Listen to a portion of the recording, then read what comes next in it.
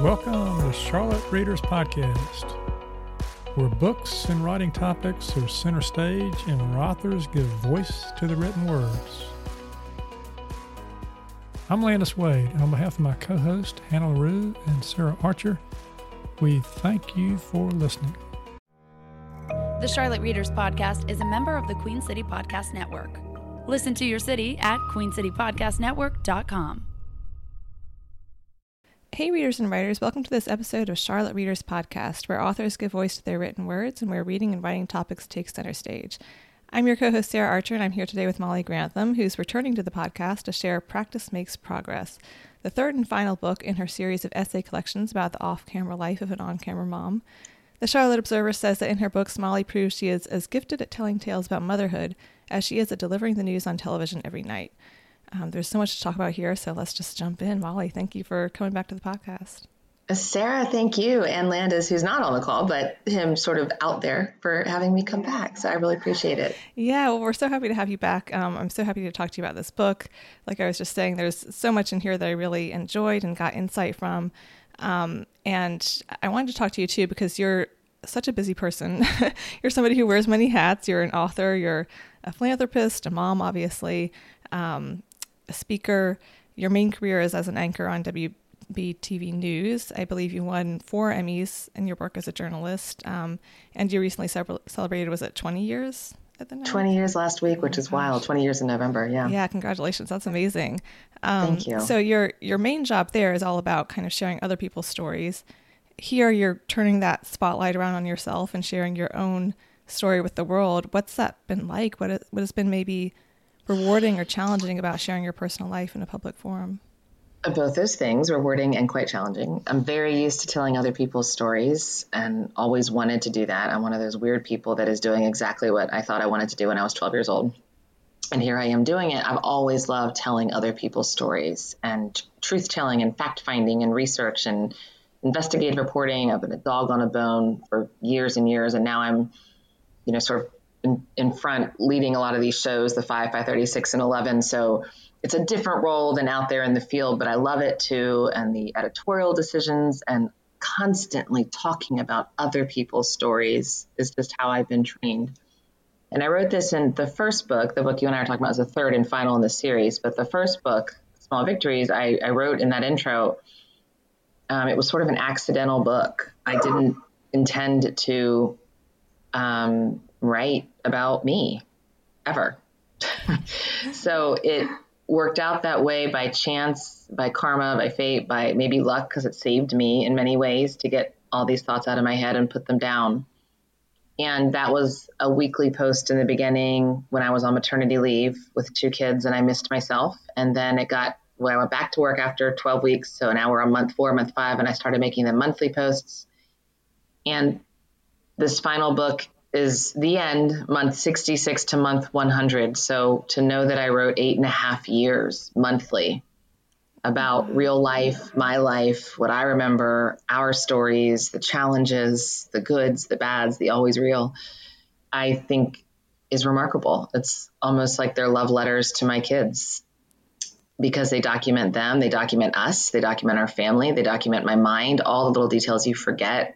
I feel like time makes stories, you sort of get numb to what really happened.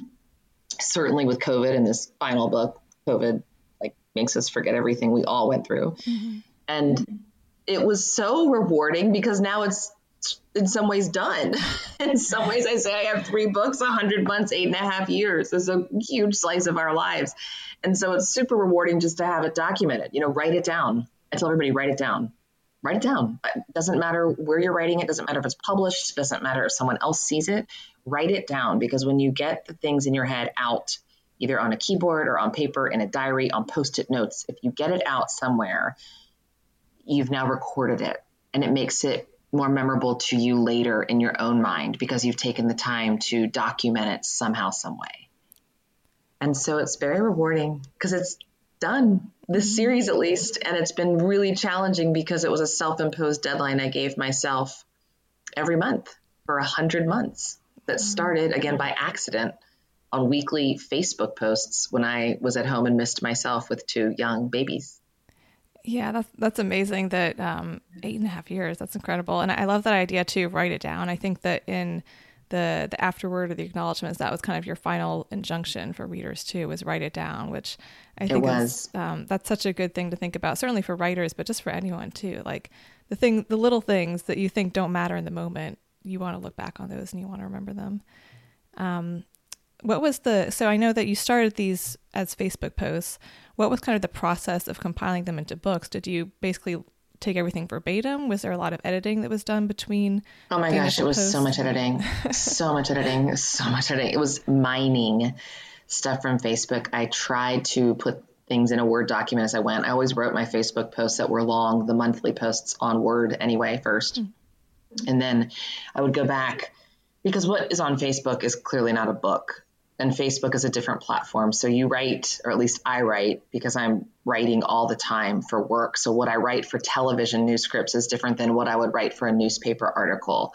What I write for Facebook is different than what I would write in a book that you're holding and reading.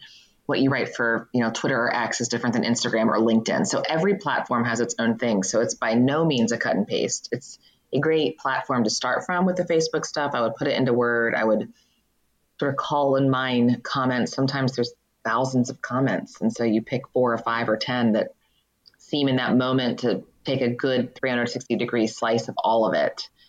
And then I had a literary consultant and I had a professional editor, and I would read it, and I still pick it up right now and might change a word or sentence structure here or there, because I think every author does that. Even when they're published, they want to go back and open it and sometimes change things. So there was tons and tons and tons of editing, tons of tedious mining of cutting and pasting things, but to then only be edited. There's new writing in the new book. There's new photos in the new book. Certainly new thoughts, but I tried not to change the concept of what I was saying in the moment. So if I was taking a post from, I don't know, pick a month, December of 2020. Well, we had all gone through a nightmarish, 10 months by December of 2020 that no one saw coming. So what I thought in December 2020, I didn't want to change, even if I knew when I was editing it in December of 2022 that what I was saying was wrong, or it didn't plan out that way that I had thought it might. Mm-hmm. So I didn't change the concept of what I was writing, but I did add a lot new writing and edit everything. Yeah. It's a huge process. But yeah, I think that kind of like raw emotional energy of what you were feeling in the moment really comes through. And particularly you talked about COVID. I believe the first entry of this picks up in, was it April 2020? It was. So it's sort of, right as the pandemic is really gripping the country. You were pregnant with your third child. And then you go on, and of course you're also at the time reporting the news in the midst of chaos unfolding in the world, and nobody really knows what's going on. And from that time you talk about, the experiences of homeschooling during the pandemic and balancing that with work. And right after you gave birth, your whole family came down with COVID and all these insane experiences. I know for me, reading through the sections from that point in time, it brought back a lot of memories of what that year was like. What was it like for you to kind of revisit that as you were editing and as you were collating? And have you heard anything from readers too about their reactions to kind of revisiting that heart of the pandemic time? I have. Thank you so much for telling me, and it made you think about you. That's mm-hmm. the goal. Anyone writing about themselves ultimately is, hoping to relate to people and have other people think about them. And I'm certainly doing that. Maybe that's because I'm trained that way with journalism, but it's, no one's alone, and everyone might be going through their own details, but you have like whatever you're thinking, whatever you're doing, whatever it is that's stressing you out or that you're living through, someone else has gone through, someone else is thinking. You're not alone in any of those thoughts. So to go to your question, I was stunned when I went back to look at what I had thought in March, April, May, June, July, August 2020. Then our whole family has COVID, and Hobie's a 10-day-old with the youngest presumptively positive case in the county. We become a viral story around the nation. And it's this just unbelievable experience that had I not written down details, and often I had no time to write, I had a newborn, 2 other kids, our whole family had COVID. I would speak into my phone, into notes, to just document the thoughts, and I would later transcribe them. So thank God I did. I would have forgotten all the details. How, I don't want to remember this so clearly, but in the book, when I was going back to write it and pulling stuff.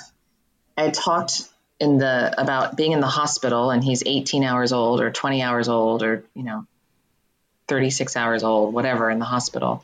And the curtains, the hospital blinds, the shades were so clear to me, and the sun coming through them, and life was falling down around me. Mm-hmm. The governor announced that night that I had just given birth in the hospital. An alert came over my phone, a breaking news alert from the app, from the station where I work, that I would have been reporting had I not been giving birth. And it was that all kids will be homeschooled, no school. And so here I am holding, I think he's 10 hours old, 18 hours old. I forget exactly the hours old, but I remember documenting into my phone whatever I thought. And then when I went back to read it, I'd forgotten that I felt that way. So yes, I was stunned. And again, I'll just say time numbs you to details. There's sort of an amnesia, certainly with newbornhood for parents. Get ready, Sarah. But there's so many beautiful gems in the details. And the details are what makes stories.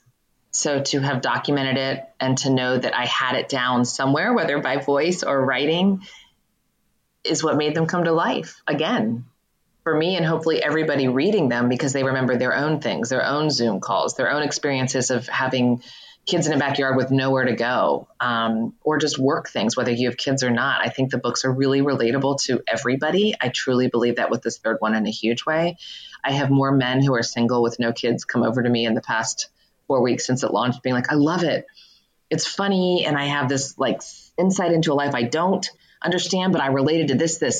Those are the best compliments of all. Yeah, that's amazing. And that was one thing that I really enjoyed too in reading this was the comments, which you mentioned, that you pulled some of the comments from Facebook from your original posts and shared those in the book along with the posts and pictures and stuff too. And just hearing people's reactions and how much they can relate. And most of the comments are very sweet and heartwarming. Some of them are really funny. But there are a few that you included that are a little bit more kind of harsh or critical, or I don't know if trolling is the right word, but at least more negative. Why? Very intentionally. Yeah. Yes. Yeah. What was the intent behind that? What's important about kind of being transparent about the good and the bad of this process? Because I'm a public figure, and on the Facebook page, I get a lot of, I said this before, 360 degrees. I get the good, the bad, I get everything. I posted about a beautiful, beautiful young girl who died of pediatric cancer just yesterday. And the first comment, there are now thousands of comments. The first comment was someone saying, well, did she have the vaccine for COVID? Everyone's going to get sick from that because we didn't research it enough. It had nothing to do with COVID, a vaccine, illness, nothing. It was only about her and her beautiful story and the foundation her parents are doing. I don't respond to people that say wild trolling things or take something off the path that you're on with a certain post like that one. The other people on my page usually handle that for me and will jump in and say, what's wrong with you?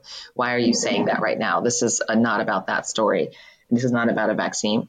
But for me to only put glowing, happy cheerleader comments into a book makes it look like I only receive glowing, happy cheerleader comments. And that's not true. I get criticism all the time. I have a ton of social and public pressure in my career and life.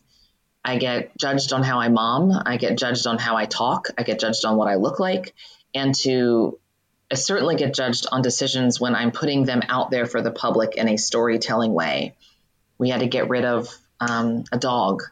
It just was not a good fit for our family. And I wrote about that, and I had people who hated me, and we did it in the most wonderfully kind, sensitive way. The dog is with a wonderful family now and is a much better situation for the dog and for us. But yet that sent people spiraling. I mean, animal activists, no matter how I would have done it, were very upset, and they wrote about that and they didn't like me. And so I included some of those comments, because to only say, oh, Molly, it's so great how you handled that situation would not have been real. And if nothing else, I try to be authentic and real. Yeah. Yeah. Well, I appreciated how honest you were about your life and your process, and also people's reactions to, I think one of the titles of the other books is The Juggle is Real. So it just fits in with that. And the title of this book too, I wanted to ask you about, practice makes progress instead of practice makes perfect. How did you come up with that, and kind of what does that mean to you? I've learned it, Sarah. I've learned over life. When I wrote the first book, I might not have been able to come up with practice makes progress because I might have still been chasing. I've always been pretty real, and I let myself mess up. But, time and experience makes you realize there is no real path. So 2 books and 2 kids, you would have thought I knew what was up. Well, here comes a 3rd book. It's completely different. The world's completely different. Everything changes. And a 3rd child is completely different. So every journey is different. Every path is new, and it's all progress. It's all progress. There was a line I heard, and you might laugh about this, a Taylor Swift song the other day. Life is just a classroom. I thought it was so apropos. It was perfect. Life is a classroom. It really fits actually with the title of my book and what I was trying to come up with for so long. And I loved where I landed. I love practice makes ... progress. I love sort of switching what we were taught on its head, implying we were taught wrong. We were taught wrong. It's not perfect. Perfect is unattainable. Perfection is not really out there. And if you get to where you think you're trying to go, you probably want to change once you get there. We evolve. It's progress. There's steps along the way. And whether that's in parenting or writing or career or life or dreams or relationships, it's all progress. I love that because it's real, but it's positive too. Like you're finding an upside in the challenges. You're making progress along the way. And I think that's such a beautiful way of looking at it. And it's definitely evidenced on every page of this book. Thank you. I love that you read it and that you have feedback. That's fun for me to hear.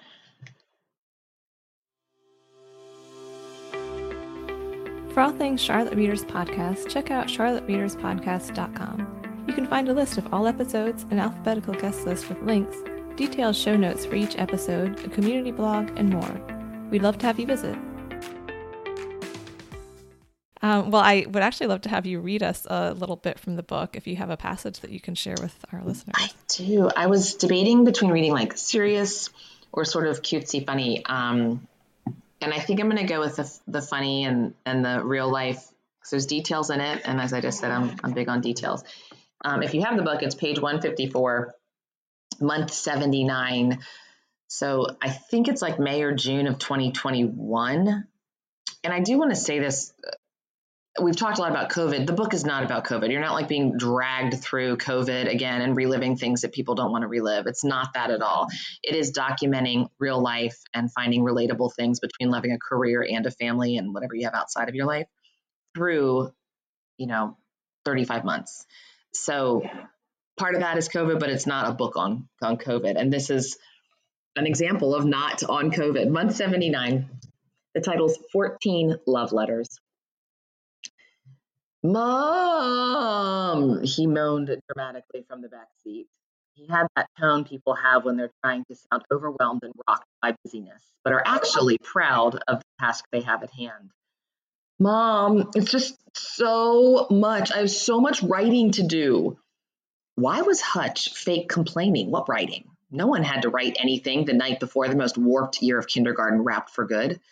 That's okay, Hutch, I replied as a clueless, distracted parent who wasn't interested in investigating. I'm sure you'll get it all done. I quickly glanced in the rearview mirror and saw him smile. Whatever writing he was bemoaning, he looked happy. That was good. It left my mind as I turned into the driveway, 32 minutes into my dinner break from work. Wes was traveling, and I'd picked him and Parker up from swim team practice, had gotten home to meet the sitter staying with Hobie. I knew I still had time to unpack their swim bags, heat up food, hug all three, then hop back in the car and return for the nighttime editorial meeting. I was playing Tetris with life, trying to fit things into each other like the video game. Hutch's unknown writing wasn't a priority. Fast forward a few minutes, ready to leave again. Come say bye, I yelled throughout the house. Mommy's leaving. Parker came running. The sitter was already with me and Hobie. Hutch was missing. Hutch, I yelled again. Come on, I'm going. Still nothing. He's in Mermaid Academy, Parker said casually before spinning away. He's using markers. Huh? Mermaid Academy was closed. We'd gratefully, ceremonially, shut down the desks. I didn't dread that space in my house anymore. I headed that direction. Hutch? Mom, how do I spell Patterson? I could hear him, but not yet see him. Patterson? Like the girl in your class? Yes. I was getting closer. Patterson. Okay. His voice was louder as I was fast approaching. How do I spell Hollis? What comes after the H and the O? Hollis is another student in his class. After the O, there is an LLIS. Thank you. I walked into view to see Hutch hunched over with a fat purple Crayola marker in his hands, head down close to neon yellow and pink construction paper. How do I spell Olivia? I know she begins with A. She always tells people it sounds like Olivia, but it's with the letter A. What comes after A? He was writing cards to his classmates, every single child. There is a sensation you feel when you are put in front of a surprise, so emotionally pleasant it gets described as heart exploding. That's what happened when I saw my wet, shaggy-haired Hutch leaned over art supplies at his desk, intensely writing in block kindergarten letters names of kids I don't know, but who he considers his social network, even though he has only known them through masks and 6 feet of distance over the past few weeks, not an entire year. What you doing, Hutch? I already knew, but I wanted to hear him explain. I'm writing my friends. Tomorrow is the last day of school. He hadn't looked up at me. Can I see the ones you've done already? I asked. They're over there. His arm that was not being used to fist grip the marker jutted from his side to loosely reference a space to his left in an over there where I toss them for now manner. In true Hutch fashion, all the completed cards were in a messy pile spilling onto the floor. No organization, no system, no neatness. Just kindness and colors. I walked toward the construction paper swirl. Each one had the exact same message with a different name at the top. Name, I love you. Form, Hutch. I hate that my first thought was his misspelling of from. Blame that gut reaction on the fact I edit scripts all night. But milliseconds later, my heart kicked out logic and I zeroed in on his message. Hutch, this is so nice, I said. You're telling all your friends you love them? Yes. That's really special. Why are you telling them that? Because I do, and I won't see them again until first grade. I sat down on the floor, knowing that if I didn't sit myself down, I might fall over. I sat right there in my fancy work dress and quietly watched him finish every card, pulling every student's name out of his head, making sure he didn't miss one. When he was done, he went through a verbal checklist out loud and let me find the child's name in the pile to assure him that no one was missed. I was late returning to work. I didn't care. Upon my arrival, I told Maggie, the producer, this story. She fully understood and said it reminded her of being in second grade and picking out who got what paper Valentine cards that you tore off perforated sheets and then shared in the classroom party. This morning, now, before the last day of Parker and Hutch taking that bus until August, Hutch got up extra early to get his things together. I asked if I could take a picture of him with his cards. He happily obliged and smiled proudly, wearing his favorite blue striped socks, purple shorts, orange shirt, and holding his neon papers written with love. Sometimes you need to stop for a minute, maybe sit, and let life wash over you. That part. So sweet. And I can't imagine how you felt when you saw him doing that. And it's just, there's some really, really wonderful, heartwarming anecdotes in this book. Also, like we said, you're very real about things. So you're honest about the kind of frustrations or foibles of parenting, but also just the funny and absurd parts. And yeah, the whole spectrum of it. That was beautiful. And Hutch is amazing. Your feedback's great, Sarah. Thank you. He's a very cool kid. He's now 9 and he's just exactly the same. And I hope he remains that way for life. But whatever he is, whatever they all are, however I grow or change, or Wes, their dad, grows and changes, like, it's documented. Mm-hmm. We know who he was and we know who Parker and Hobie are now. And that's, to me, just, I'm so grateful that I made myself write once a month. Mm-hmm. Practice makes progress. Yeah. It wasn't sitting down to write a book. It was once a month. And I have 3 books in 8.5 years. Hey, listeners, we'll be back shortly with this fascinating interview that Sarah is doing with Molly Grantham. But first, we have a short message from the audiobook narrator of Death by Podcasting. Hello, podcast listeners. I am Bill A. Jones, the narrator of Death by Podcasting, a novella written by Sarah Archer and Landis Wade and published by Charlotte Readers Podcast, LLC. I would like to invite you to experience Death by Podcasting. It's available in print, ebook, and, my personal favorite, audiobook. wherever books are sold. And here's the bonus.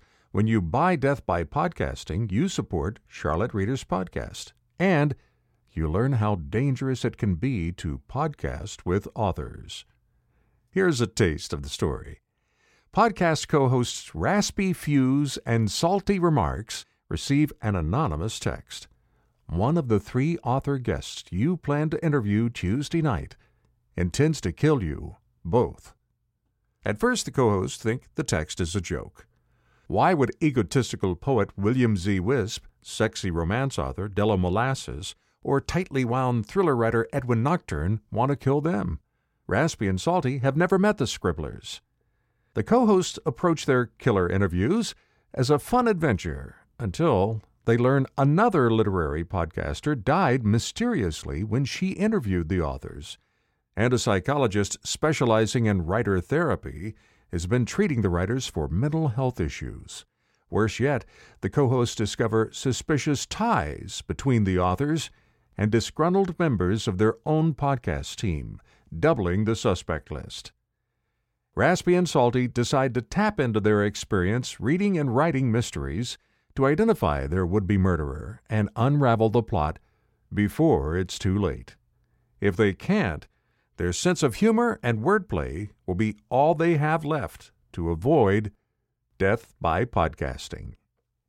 To learn more about Sarah Archer's writing, check out saraharcherwrites.com. To learn more about Landis Wade's writing, check out landiswade.com. For all things Charlotte Readers Podcast, check out charlottereaderspodcast.com. Happy reading and listening. And if you ever decide to podcast with authors, be careful out there. One thing I wanted to ask about too was just how you did that, because I feel like one of the biggest struggles that I hear other writers voice is finding time to write. And that's something that I struggle with too sometimes. But, you've got a demanding full-time job, you've got 3 young kids, you're doing speaking engagements and charity events and all these things, and you still wrote and published 3 books. So I feel like none of us have an excuse now. How did you actually find the time to do that? So I do a lot of keynotes to this, and in particular to corporate groups, executives who feel like they're so busy, and women's groups and sort of empowering women and motivational talks. And I only say that because it applies to everybody. And busy, you prioritize what you want to do. And it truly is the title of the book. And that's not a shameless plug. Whether you get the book or not, you can take this with you in life. It's practice makes progress. You aren't going to start by writing a book. You don't sit down to write a book. You put into your calendar and you schedule however you do, whether it's with a legal pad and pen or a digital phone system, or I actually have a large desktop calendar from Staples with 5 different Sharpie colors on an easel in my kitchen, because that's how we have to do it. And whatever you want to do, you take the time and you put it in there. So if you want to learn to play guitar, sign up for a lesson and put it in the calendar. If you want to write a book or you want to just have time to write for yourself, set up a time for yourself to go to a coffee shop or open your laptop and put your phone upside down and do that for 2 hours. I mean, if you want to call your best friend and you never get time and I miss her, I can't talk to her, I never want to catch up with people, like you make time for it. I actually put into my calendar, call Katrina, my best friend from 7th grade who lives in Baltimore. And then when that pops up on my calendar, because I'm over organized and I have this set, it doesn't make me feel guilty for being on the phone because we're planning it. So if you want to write. If you want to walk or you want to lose weight, start by going 10 minutes a day and put it in the calendar. That's what I say. Yeah, that's great advice too. I think because especially in writing a book, that's something that can feel so intimidating to people. And it just seems so huge. And to think, okay, I'm sitting down to write a book, that just seems impossible almost, even if you've done it before. Like I've written whole books, and anytime I try to start something new, I'm like, I have no idea what I'm doing. So thinking about, I'm just going to block out this time and I'm going to set that intention. I'm going to get this done today. And writing it down, like you said, putting it in a calendar, I think is great advice. But I also wanted to ask you about the kind of launch and marketing process for this too. I got to go to your launch party a few weeks ago, which was amazing. Such a fun event. Great turnout. I think people had a really good time. And you also did a lot of really thoughtful things there in terms of how you kind of incorporated the book itself and other authors and other kind of local groups and community partners into the event. Things like you had drinks that were themed after each of the 3 books, or like pulling inspiration from the book for some of the decor. One thing that I loved that you did was you had books from local authors as centerpieces on the tables that people could then take with them. So there was a lot that was really great about kind of promoting your book, but also uplifting other authors and other just people and small businesses in the community. Thank you so much, Sarah, for noticing that. That was my whole goal. So the fact that you just said that has me smiling hugely here. Thank you. Yeah, it was wonderful. And it was really sort of like infused throughout the whole event in a natural way. And so I'm wondering, for even writers who don't necessarily want to do a big launch event, but do you have any kind of tips on how to launch a book and how to involve your community in that process? I've launched 3 books and I've learned a lot through those 3 different experiences, because all were very, very different. And I would only suggest to whoever's launching whatever it is, a new business, if you want to have a baby shower for yourself, or if you want to launch your book, you just want it to be you, and you want it to be authentically you, or else you're not going to have fun and you're going to stress out about it. It's like if you had a wedding and the wedding doesn't reflect who you and your partner are, and it's like for your parents. Well, then that's not really you. I really wanted to do a big party. It had been a long time. The second book launched in May of 2020. Bookstores were closed. Nothing was open.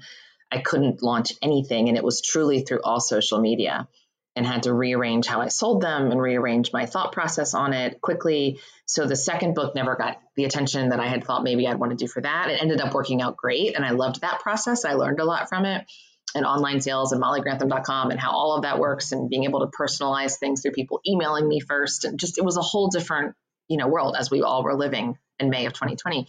And the first book was kind of this fluke thing I threw out there. So we went to a brewery and some people got beers and I read a section, and it was fun. It was great. I wanted for this third, knowing it's the final in the series, to birth this third book, wrap up the series, and throw a heck of a party. It was also a couple weeks before my 20 years at WBTV and 20 years in Charlotte. So it was almost like we were throwing a party for everybody, my husband and I, that we love and have come across and are connected to in the community. And the invitation actually said, like, don't post on social media. It's not open to the whole public, but friends of friends of friends, bring whoever you want, bring more people, because we wanted to make it a community thing. And I was very intentional about wanting to hire small businesses. There was no big box sort of vendor. And there were, I think, 10 or 12 vendors I was working with this one venue that no one knew about in West Charlotte that's new. A lot were women-owned businesses.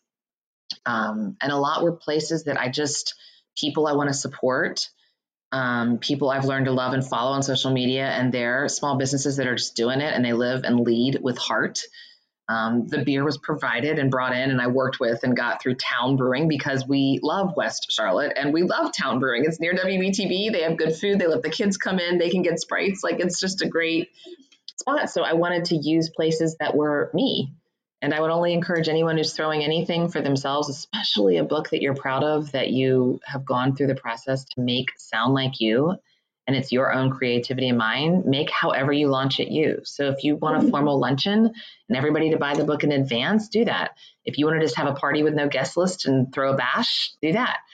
If you'd like to read 3 sections or be interviewed on stage by someone to really dig into your own mind in a very quiet sort of setting, do that. If you have a coffee shop kind of gathering, do that. I mean, you can do whatever you want, but make it you. And I do feel like I'm driven by the community. I feel like I'm a part of Charlotte, and it is definitely, Charlotte's a part of the fabric that makes up me, which I say with true conviction. So making it a community partnered thing and highlighting other groups almost more than my book within the party was really important to me. I had some charities come in to do stuff and to talk about them. And just all of that, it was highlighting people and things in this community that I think can use some attention, that are awesome. Yeah, I think that really comes through in the book and in your approach to marketing it, just your love for the community. And it was also appropriate to give it a good send-off, because this, I believe, is your final book in the series, the third one. So can you tell us a little bit about how you came to that decision to end the series here? Yes, I can. So it's I'll say first, the final in this series. I've had a lot of people say, oh, you're going to stop writing. And I didn't say I'm going to stop writing. It's the final in this series. When I started them, again, it was by accident. I just was posting, and then I ended up knowing it was a book by month 29. And someone said, I think you have a book. So the first one became month, 1 to month 30. So I ended with to be continued, because as I was putting it into a book and learning that process, I kept writing monthly posts. So the second one became month 31 to 65, and I put at the end to be continued. I had no plan to end it. I didn't know how it was going to go. And I have learned to sort of let go of certain things and not control everything in life. And so I just sort of figured we'd figure it out. And it was probably roughly a year ago, November, December 2022. And my daughter, Parker, I've written about my 3 kids, the real, the raw, all of it. And she was started when I was 3.5, and I looked at her and she was 12 or almost 12. She's in middle school at that time. And has a phone, last year, and coaches would know of her from my writing, and teachers would know of her from my writing. And she plays soccer, and now she plays volleyball, and friends, parents would be like, oh, Parker, da, da, da, da, da, da. All kind, all loving, nothing hateful. But I realized as she was getting older, and I looked at her one day, and she's on social media, and I was navigating that, and she's in middle school, and she's a girl, and middle school's hard for girls, for everybody. But in particular, I worry about girls with phones. So it was like, I think I should stop for her. She didn't ask me. And I had this thought, and I mulled it around, and I asked Wes before ever bringing it up with Parker, and he said, whatever you want to do, it's you. It's always been you. It's your thing. Whatever you think. I'm good with anything you want to go, which was great. Gift from him. And so I went to Parker and said, I think I want to stop writing about you and your brothers so much, certainly in the monthly posts. And I might write here and there, P, but I really think that for you, it's time for you to have your own independent thoughts, and for people to see you as you and who you are, and not through my words. And she just said, but you love to write. And that was her first response. And I'll never forget it. And I had thought so much about what to say, Sarah. I had thought, for like a week on how to have this conversation. To me, it was a big deal. And she was like, but you love to write. And I said, well, I'll probably still write, and definitely about your brothers. And if there's big public stuff, she and I won an Emmy together, I'll write about that. She was on stage with me to help breast cancer at a charity event. I'll write about that. That was public. I said, but I think a lot of things that happen are for you, and you need to figure out how to navigate life without other people having a preconceived notion of who you are or how you work. And she said, thanks. Thank you. And she walked away. And it was maybe 60-second conversation total when I had this huge thing mapped out in my head. But honestly, that to me, I almost tear up telling you that story now, because I'll never forget it. And it made me know she appreciated it, and she would have never asked me for it, ever. She would have never asked me to stop writing about her, because she knew I loved it. That was the first thing she said. And I do love writing, but there are so many things in this world to write about. I don't need to write about her and give people a billboard to who she is. She needs to be her own self and become her own person without other people already thinking they know her. And it was just the most perfect thing. And at that point, it was like month 96 or 97 or whatever. And I was like, well, great. We'll end at month 100. A nice, tidy number. And not to give it away, but the last chapter is called The End. And it goes into more of what we just talked about and why I'm ending it.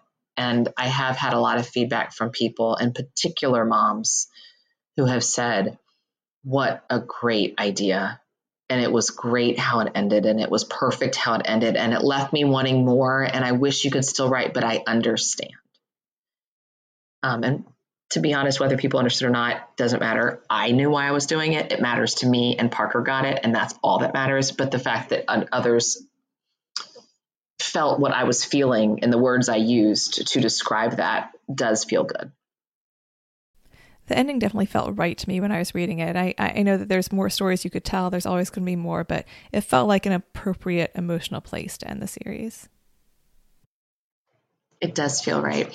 I will tell you one other thing in the very back of the book. I don't know what's making me want to tell you this right now, but I'm going to. The very back, I think it's in acknowledgments.